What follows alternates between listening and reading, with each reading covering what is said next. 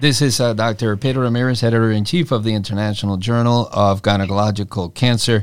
And today I have the great honor and pleasure of interviewing for this podcast a legend in gynecologic oncology, Professor Ate van der Zee.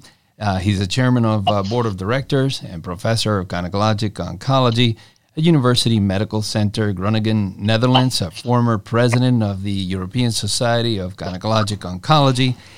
And also joining us today is Brian Slomovitz, who is also one of the co-authors in this very, very important and landmark study. Brian Slomovitz is the Director of Gynecologic Oncology at Mount Sinai Medical Center, also Professor of Obstetrics and Gynecology at Florida International University, and a member of the Board of Directors of the GOG Foundation and Uterine Cancer Trial Lead for GOG Partners. Obviously, the topic of this podcast is the article Radiotherapy versus inguinofemoral lymphadenectomy as treatment for vulvar cancer patients with micrometastases in the sentinel lymph node, results from the GROINSS-V-II trial. So welcome to you both, and thank you once again for participating in this podcast. Thank you very much, Pedro, for having me this morning. And it's an honor for me to work with such a great colleague from the Groningen group. And the same goes, of course. Thank you for this very nice introduction, Pedro. And I also regard it as an honor to be involved in this podcast. And it's very good to have Brian here as well. He is probably more than I am the future of gynecologic oncology. I'm already a little bit in the past. I would say some would argue against that, but definitely we're very honored to have you both. So I wanted to start with a little bit of background. Let's start, Ate, with you discussing sort of like the sequence of the landmark studies, telling us about the GROINSS-I. I think at the same time, GOG 173 was ongoing. What were the goals of these studies? What were the results, and what set up the stage for this study?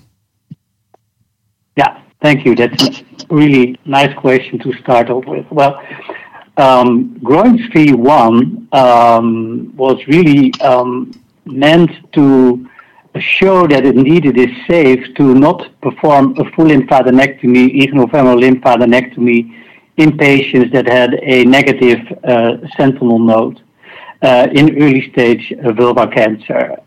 In those days, when the study was performed, and we're talking about the end of the 20th century, the standard of care, of course, in vulvar cancer was to perform a radical local excision, always combined with an elective inguinofemoral lymphadenectomy. And we knew, of course, that in a large part of the patients, the lymphadenectomy would not show any metastasis, but the problem was we did not have any, and we still do not have any non-invasive technique that allows you to say, well, you don't have to perform a full lymphadenectomy in these patients.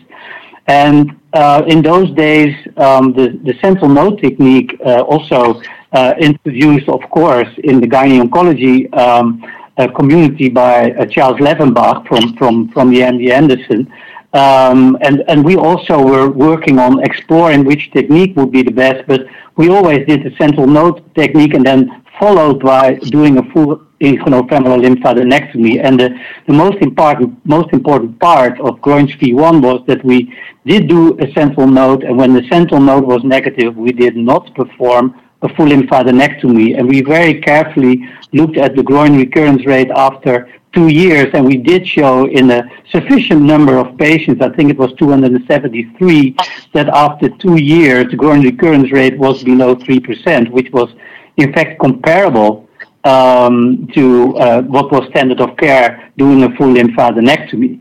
And so that was the most important finding, combined, of course, with the fact that we also looked at treatment-associated morbidity, and we also showed that indeed, after the sentinel node only, you had much less treatment-associated morbidity, such as lymphedema of the legs, in the patients that only had a negative sentinel node. So those were the major findings, and perhaps also an important spin-off of this study was and still is, I think, that Because normally everybody in those days was saying you need to perform a randomized control trial in order to really prove this.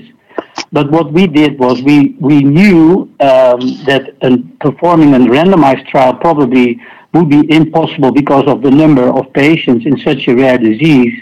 And therefore, we designed this prospective phase 2 treatment trial with stopping rules, and we're able to, in a high number of patients, but still limited number of patients, we're able really to prove the safety and also the efficacy of this policy.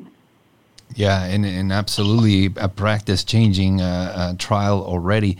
And now getting on to the current standards, I'd like to turn to Brian. What would you say is the current standards today in 2021 regarding patients with positive sentinel lymph nodes? And if you can just expand as to when is adjuvant radiotherapy indicated? Yeah, thanks for that question. And the first part is easy. The second part's a little bit more controversial. But first of all, I agree with Ate completely about his first landmark trial, the GROINSS-V-I. And, he did mention the GOG independently did their GOG 173, led by Charles Levenbach, which really showed the same thing, the validity of sentinel nodes. Currently, prior to the results of this study, the standard of care is for women to undergo for women with a 4 centimeter unilocular tumor or less, so 4 centimeters or less, with no clinically palpable or radiographic nodes, to undergo a sentinel lymph node procedure. In those patients that were sentinel lymph node negative, as discussed, it was acceptable to treat them as node negative patients without further treatment. In those that were positive, then up until this study, the treatment was an inguinofemoral lymphadenectomy. And we know the side effects that are associated with it. And then based on those results, to proceed with radiotherapy. The second part of your question, when should we give radiotherapy? It is controversial. I think a lot of clinicians in the United States, if there's one positive node, whether unilateral or bilateral, that they go right for radiotherapy, given the high morbidity of a recurrence in that setting with the relatively lower toxicity of radiotherapy. But there are definitely other, seasoned clinicians who know exactly what they're doing, who treat those patients with one node or less with surgery alone and closely follow up. Great. So now let's get into this particular study, the GROINSS-V-II trial. Ate, what was the primary endpoint of the trial? And if you could also talk a little bit to us about some of the secondary objectives as well. Sure. Thank you. Well, the primary aim was to establish the growing recurrence rate after 2 years in patients with a metastatic sentinel node, at first, regardless of size, after 2 years and having had radiotherapy to the groin, instead of having a sentinel node procedure, then a lymphadenectomy, and based on the results of a lymphadenectomy, whether on radiotherapy or not. So that was really the primary aim. We wanted to show that it is safe to not perform a lymphadenectomy, but instead give a radiotherapy. And again, the primary endpoint was the groin recurrence rate, because that is an endpoint that you can really determine after 2 years, because we know from our previous experiences that groin recurrences always occur within the first 2 years after primary treatment. So the secondary aim of the study, of course, was to show that that with respect to groin recurrence rate, there would be no increase with respect to the standard of care. But the secondary aim was to show that the morbidity, the treatment-associated morbidity, would be lower in those patients who had a sentinel node and then only radiotherapy, in comparison to the data for patients who had a full lymphadenectomy and, for example, radiotherapy. Very well. And now, can you follow that up with a little bit of information pertaining to the study design? Yeah. So the study design, in principle, was very much comparable to the design of GROINSS-V-I. So it was a prospective phase 2 treatment trial where we had formulated based on the literature data and also our own experiences in GROINSS-V-I, stopping rules for the patients who had a metastatic sentinel node and were then treated with radiotherapy. And so we estimated the groin recurrence rate for standard of care, approximately, I think, baseline 6% with a maximum increase to 10%. And based on that, we had formulated our stopping rules. And who were the candidates for this particular study? So candidates for the study were patients, as for GROINSS-V-I, a primary tumor smaller than 4 centimeter, more than 1 millimeter of invasion, no suspected nodes on imaging or palpation and in the groins, and then the sentinel node needed to be metastatic, and at first that was regardless of size. So also those patients, for example, with only isolated tumor cells in the sentinel node were regarded as having a metastatic sentinel node. Yeah, and that's very interesting, and I'm actually going to go into that a little bit later. But Ate, one of the other things also I wanted to highlight again, the importance, particularly for these rare tumors, the importance of collaboration. And I know that there was a collaboration from the Groningen group and the GOG. How many hospitals and how many countries participated in the GROINSS-V-II trial? Yeah, so I expected this, and the number is really very, very high. I think we have, maybe Brian, do you know it by heart? I think it's over 30 or something like that, and it really was a global effort. So it started off in Europe, and many countries from Europe, many centers from Europe, but it was very, very important that in the end also the GOG decided to come on board. And Brian, how many centers from the US participated? Yeah, we had over 20 of our centers participate in the end, and it was really, as you alluded to, really a nice team effort to get everyone together. And we haven't hit home yet, but it's over 1,700 patients. Amazing. So this is a feat that's never going to be bypassed again. 1,700 prospective trial in women with vulvar cancer. It's amazing. That's true. That's always the same. That's always what I tell my colleagues. I'm telling them, well, this is the largest prospective study performed in vulvar cancer, and I'm quite sure, but you cannot predict the future, but I'm quite sure that it will not be repeated within the next 10 years, to be honest. Yeah, and it's amazing, and that's why I wanted to highlight the collaboration, and of course, obviously grateful to all of the centers that participated. Now, I want to get into a little bit more of the details regarding some of the methodology and the surgery. Ate, I was wondering if you could tell us about the sentinel lymph node biopsy technique, what radiotracers were used or allowed, and also as a follow-up, I don't think I saw that ICG was used, and as you know, is commonly used now. Could this have been a detriment to the findings in the study? So it was imperative to use the combined technique. So the use of a radioactive tracer was obligatory, and I guess most centers probably did use the blue dye. And for example, so with regard to your question, of course, nowadays ICG is very popular. However, I think very recently we had a discussion, a debate at an international meeting, and also talking about how to introduce ICG into the clinic for vulvar cancer and sentinel node. And I think that the safety of only performing the sentinel node biopsy using ICG has not been proven, and so is still not should not be regarded as standard of care. And in fact, in my opinion, you can, of course, combine it with ICG instead of using blue, but foregoing the radioactive tracer and do it only by ICG, in my opinion, should still be used within the protection of a clinical trial. And I think there was at the expert panel where also many people from the US participated. I think we agreed on this issue. But I would like to hear your opinion on that, Brian. What is your thought on that? Yeah, a couple of things. So, the protocol as written, we did dual technique. We did in practice, we do a lymphoscintigram either the night before or the morning of surgery. I've always, as a side note, I've always found that a GYN oncologist should be doing the injection in nuclear medicine. When we have our nuclear medicine colleagues, they're excellent to work with, but they're not as comfortable with injecting into the female genitalia as we are. So I always like to go have that done, and then intraoperatively we would use the blue dye, most of the time methylene blue.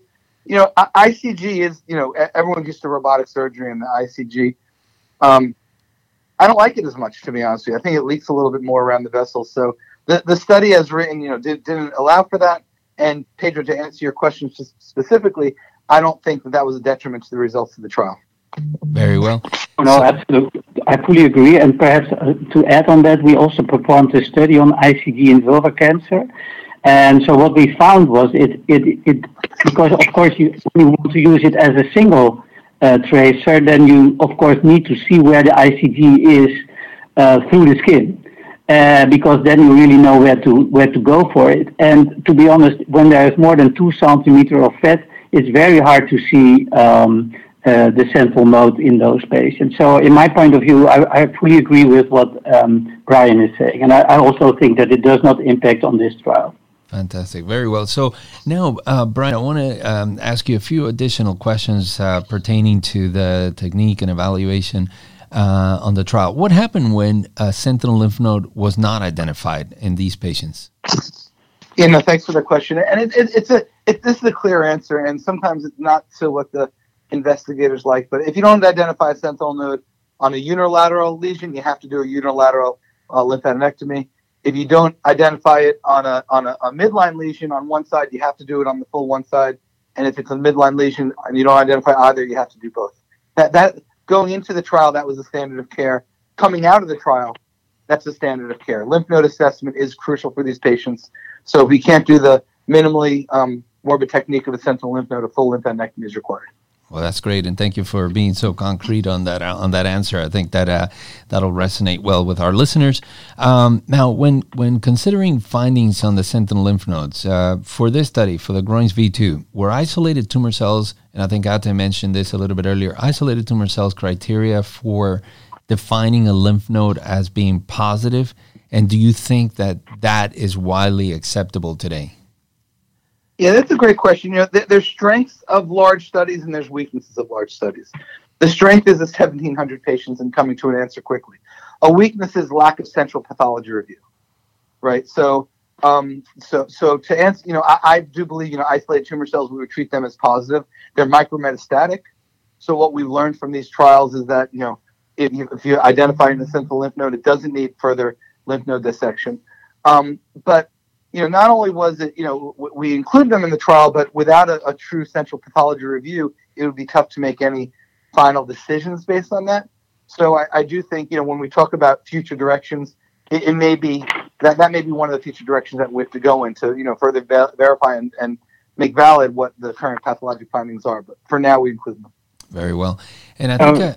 So if I could just add one little remark on that is that the reason we did choose them to be included in the positive sentinel node part was that in the study that we published in the Lancet Oncology in 2010, we performed indeed a pathology review of the sentinel nodes and then also looked at the other nodes. And what we found was that there was no threshold below which we could define the size of a sentinel node metastasis, below which you would not find any additional metastasis. So also in the ITC sentinel nodes, we did find additional metastasis in around, I think, 3 to 5% of the patients. So therefore, we decided to include them also in the positive sentinel node group.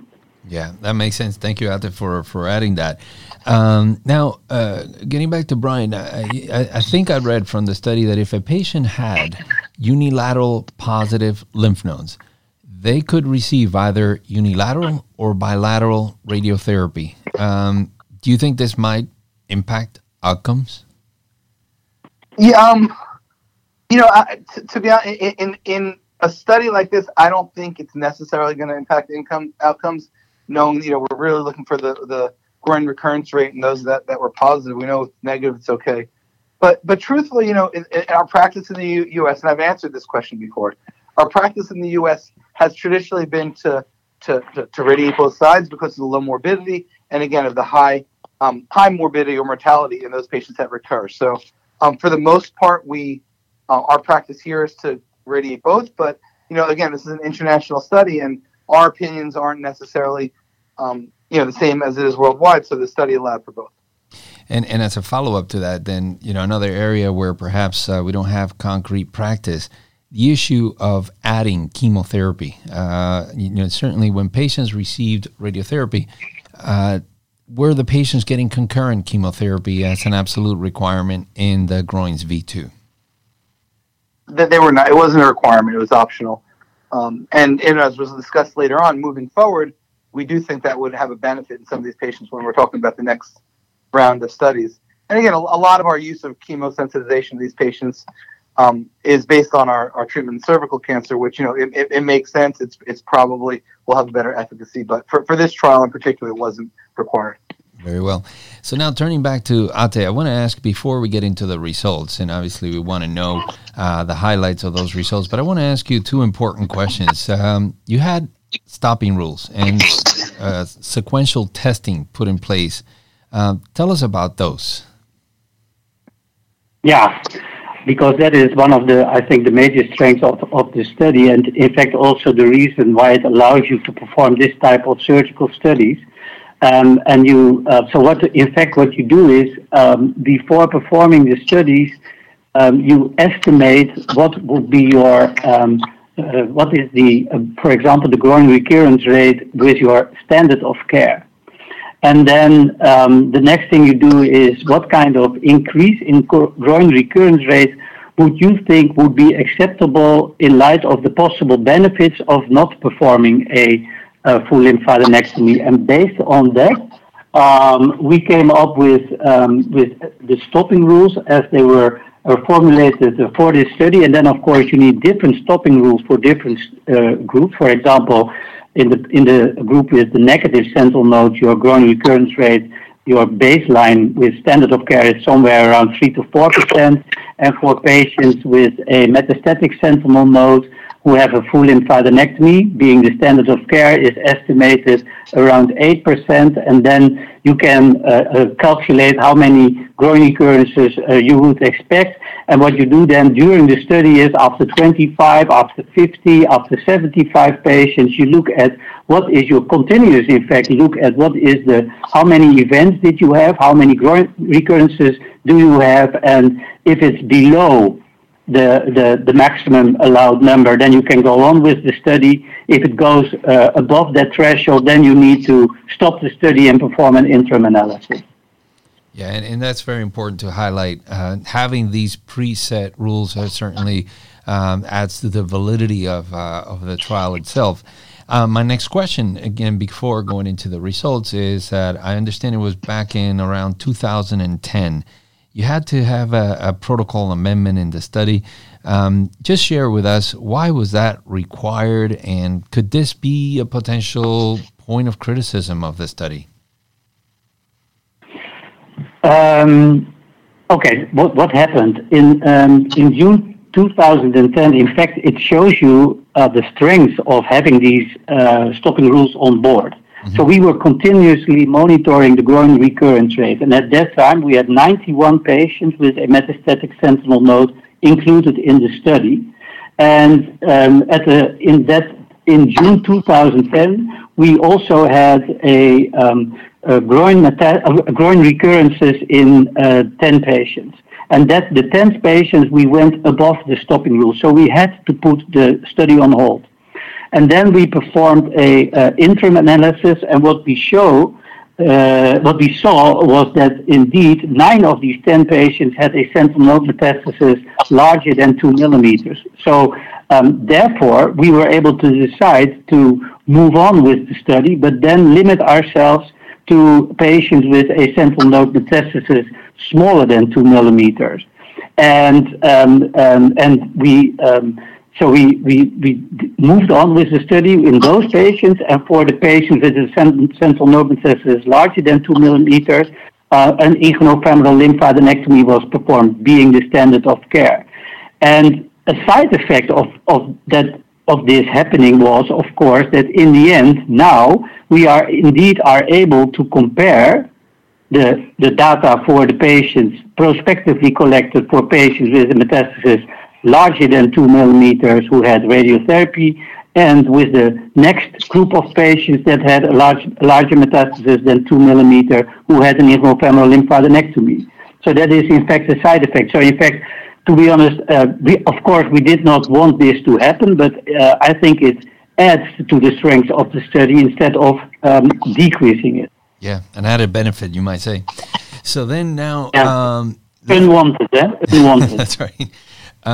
Let's get on to the results. What did GROINSS-V-II show us? So what it shows us that in patients, I think the biggest finding is that in patients with a metastatic sentinel node that is smaller than 2 millimeters, it's safe not to perform an inguinofemoral lymphadenectomy, but to give them radiotherapy to the groin. And safe with respect to the groin recurrence rate will be very low. And the added benefit is that it also leads to less treatment-related morbidity, such as lymphedema, etc., etc. And remarkably, again, highlighting that this was over 1,500 patients that were eligible. So that's actually quite remarkable and robust to draw those conclusions. And of course, obviously, I'd say one of the additional questions, and we're going to get into specifics a little bit more, but one of the other additional questions is oncologic outcomes. What did the GROINSS-V-II show us about disease-free survival and overall survival? Yeah.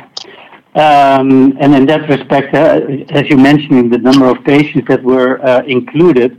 So in the end, we do have data for 1,213 patients with a negative sentinel node, and then 322 with a metastatic sentinel node, of which 160 had a micrometastasis, so smaller than 2 millimeters, and 162 larger than 2 millimeters.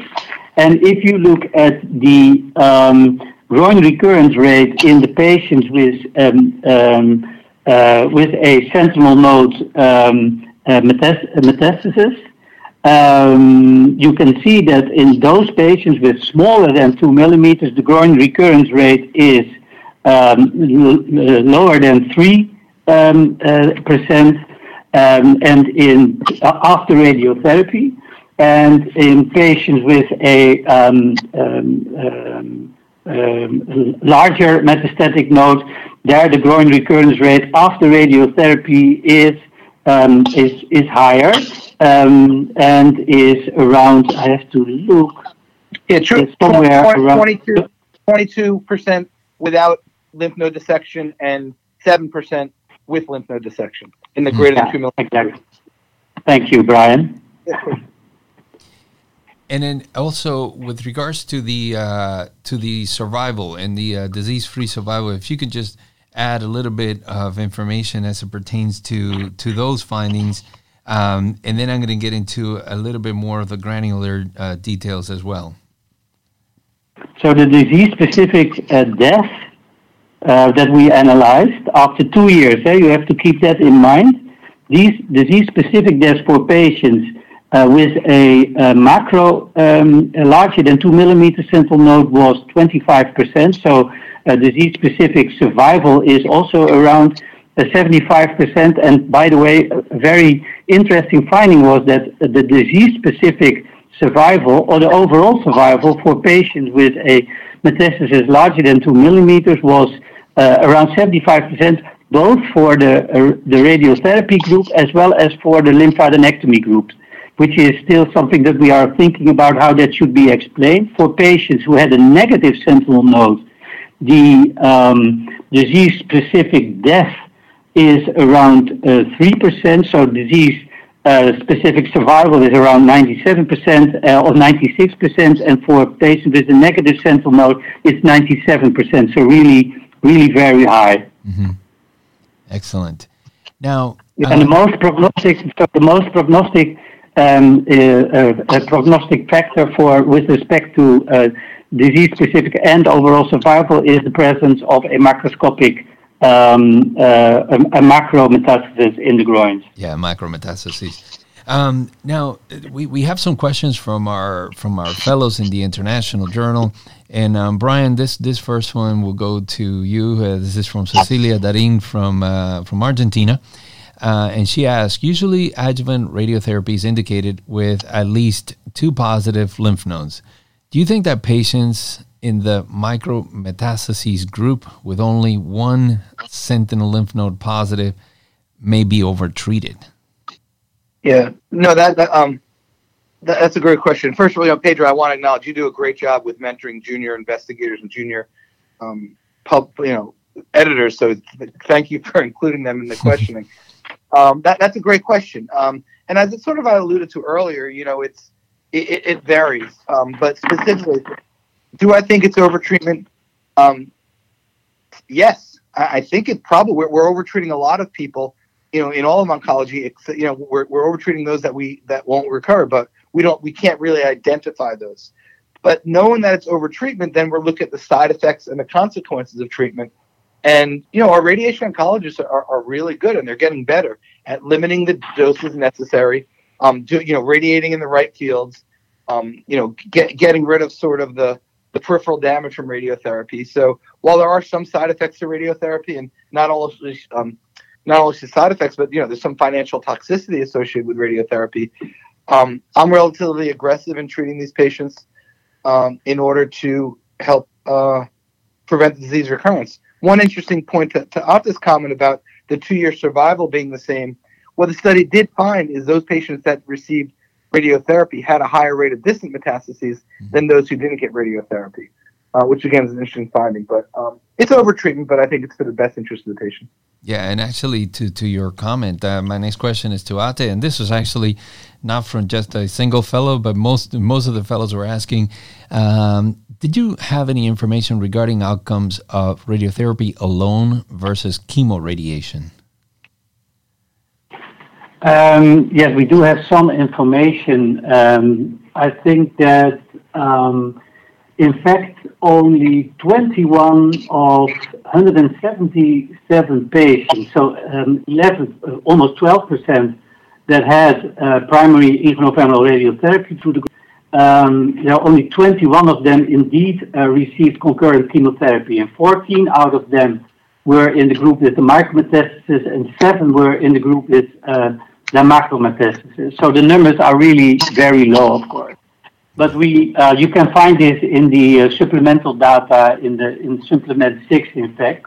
And the interesting observation is that there were no groin recurrences in the 21 patients that indeed received chemoradiation versus 13 out of 156 after radiotherapy only, and that is 0% versus 9.2%, which is interesting, but not significantly different because of the low numbers, of course, of the patients that received chemoradiation. But on the other hand, in my point of view, I think this is encouraging with respect to GROINSS-V-III, because there is an indication that indeed chemoradiation is more effective than radiation alone, also in this group of patients. Great, and then we'll talk about that study in a few minutes.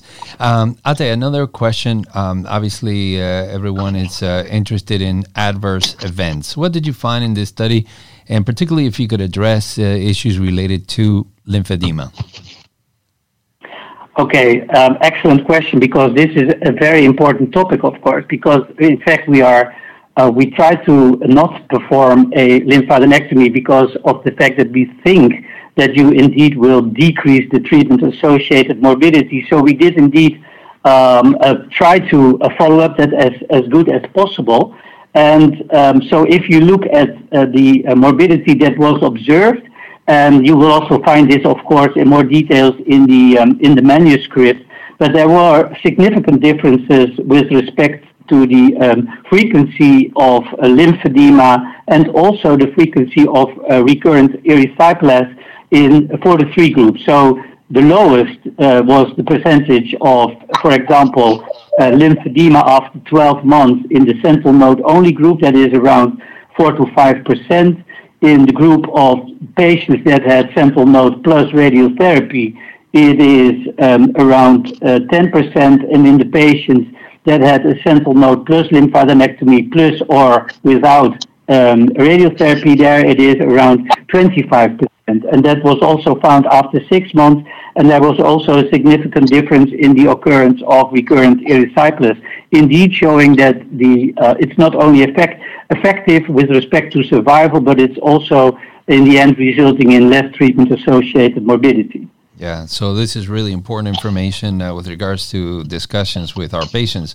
Now, Ate, this next question comes to us from Sarah Nasser. She's in Germany. Did you collect any information on quality of life? And if you did, can you share those results with us? Maybe Brian should answer that question. Brian. And I sort of, that's one of the limitations, a couple of limitations of this trial. One is that we didn't prospectively define the radiation fields, but in those patients that did have radiation, we looked back to confirm it was conformed radiation. Secondly, is we didn't include a quality of life component. Mm-hmm. We're making some assumptions that if you have less side effects, with less lymphedema and things like that, it would probably improve the quality of life. But that is one of the limitations of the trial that we need to continue to look at closely. Yeah. And as a follow-up to that, another question on regards to the limitation from Eric Estrada in Guatemala. He asked, how did the lack of pre-treatment quality control and prospective quality assurance for the radiation group impacted the results? Yeah, I think that really is a great question, because this is always the big discussion or big debate when you talk about efficacy of radiotherapy in gynecologic oncology and especially in vulvar cancer. Of course, we had the Stamen trial where radiotherapy was also performed instead of lymphadenectomy in a selected group of patients. And after the outcome of this trial did show a higher rate of groin recurrences, but it also, when it was analyzed, showed that the quality of the radiotherapy was very poor. So in fact, the study did not really tell you something about the efficacy of high quality radiotherapy in this specific group of patients. So we were not able to include prospectively a radiotherapy quality control in our trial. And you have to keep in mind this trial was designed, I think, somewhere in 2004. So it's a long time ago, which is a disadvantage, of course, of the trial. The good thing is that nowadays, most radiotherapy patients do have CT guided radiotherapy planning, and there is also a table in the supplemental data where you can see what kind of radiotherapy was used. But we were very well able, also in retrospect, in those patients that indeed suffered from a groin recurrence, we were able to analyze whether or not the field included the place where the groin recurrence occurred. And we did show in this analysis that was the case in all the patients that had a groin recurrence after radiotherapy. So we are very sure that those patients indeed had high quality radiotherapy. So in that respect, I think that despite the fact that we did not have this prospective quality control, we were able, in hindsight, to really be sure that indeed the patient had high quality radiotherapy. That's fantastic, and thank you for adding that information. Now, Brian, another question from Sarah Nasser in Germany. She says, in women who wish to preserve their fertility, ovarian function. Would you still recommend radiotherapy following ovarian transposition, or would you lean towards inguinofemoral lymphadenectomy in those patients? Yeah, Sarah gets the award for best questions. This is really another good thought-provoking question. That question wasn't addressed in the study. Truthfully, in my practice, God forbid a young woman gets vulvar cancer and we have to deal with this. Towards her question, I would lean towards a full lymphadenectomy in order to help prevent radiotherapy for a younger fertility conserving procedure. But it's as with anything else, long conversation with the patient, going through all the risk benefits, alternatives to treatment, and coming up with a best treatment plan for that patient. But yeah, I would try not to radiate those younger patients if possible. Great. So I just have two more questions. One is, what is the take-home message from GROINSS-V-II? Yeah, great. I'll summarize it quickly. Number one, we demonstrated that two pretty good groups can work great together. There were two independent studies in the first generation, the GROINSS-V-I and GOG 173, that accrued 1,000 patients. In less time working together, we recruit 1,700 patients. And from our perspective, we don't need, the GOG doesn't need to be the world leader in all trials. We worked great with a great leading group, and we're really honored, humbled, and proud to work with them. So I think, number one, 1,700 patients prospective trial, phenomenal. Number two, confirmed sentinel lymph node negative patients don't need further surgery, don't need further treatment. Number three, the primary objective in 2 millimeters or less lymph node metastases, we don't need to do morbid surgery. We could do radiotherapy, and that the outcomes for those patients is just as good as if we did a more radical procedure. And finally, we learned that we need to still figure out the best plan of action for those patients with macrometastatic disease or extracapsular spread in order to help limit the morbidity while maintaining the same efficacy of treatment. Fantastic. Greatly summarized. Last question. Now we go on to GROINSS-V-III. What is that study? What is the primary objective? GROINSS-V-III is a trial. The lead investigator, similar to this study, is Dr. Oonk. She's been a great partner with us, and we love working with her. And I know she's from Atta's group, so we're excited to work with her again. GROINSS-V-III is going to be a prospective activity trial, specifically in those patients with macrometastatic disease, to do some of the things we talked about. One, giving chemosensitization in all patients to see if that helps make a difference. And secondly, we're increasing the dosing of the radiotherapy, going from 50 gray to between 56 and 60 gray. And our feeling is, and this is a partnership we have with our radiation oncologists and our colleagues worldwide, our feeling is that this may be enough to help limit the groin recurrences, again, without the morbidity of a larger procedure. And one thing I want to note, and we sort of mentioned this earlier, we get a lot what we're doing based on what we do in cervix cancer. We haven't even touched the surface yet of immunotherapy in these patients. We may learn, in GROINSS-V-IV, GROINSS-V-V, that giving a patient a checkpoint inhibitor may also help to improve the outcome for this patient. So it's really exciting what we're starting here and then the story that we're telling. Well, thank you so much to both of you, Atte van der Zee, also I should mention, first author in the manuscript, Mikey Oonk, and Brian Slomovitz, as well as all of the contributors to the GROINSS-V-II. You have really impacted the field of gynecologic oncology, and I thank you for your contributions, and we look forward to many more contributions from your groups. And again, congratulations on this great publication. Pedro, thank you very much for that. Maybe I would like to add one thing, perhaps, because I guess that a lot of young people in training as a gynecologist or a gynecologic oncologist might listen to this podcast, and I have one message for them, because when I did my training as a gynecologic oncology, and we're talking now about the early 1990s.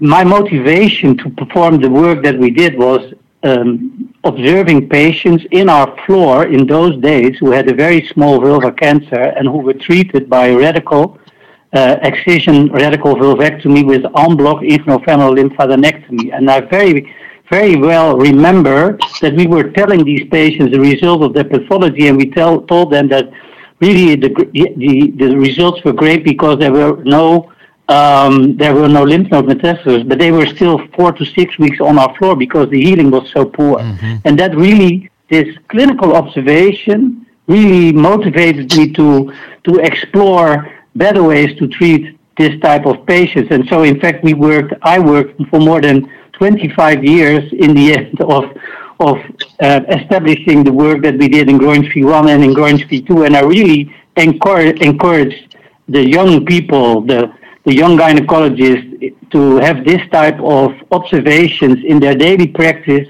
which really helps you to perform a lot of work, which, by the way, has been great fun because it's really very, very rewarding to establish this type of global networks and working together with people like Brian, like Charles Leppenbach, from all over the world, in fact. And then having a publication like this, it almost feels like a kind of fulfillment of a life work, as you might say. This is just a little bit of a sentimental message from an older gynecologic oncologist. Thank you so much, Ate. That was really very inspirational, and we'll make sure to highlight that to our young audience. Thank you.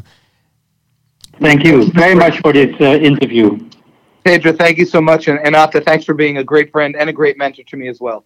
So thank you. Okay.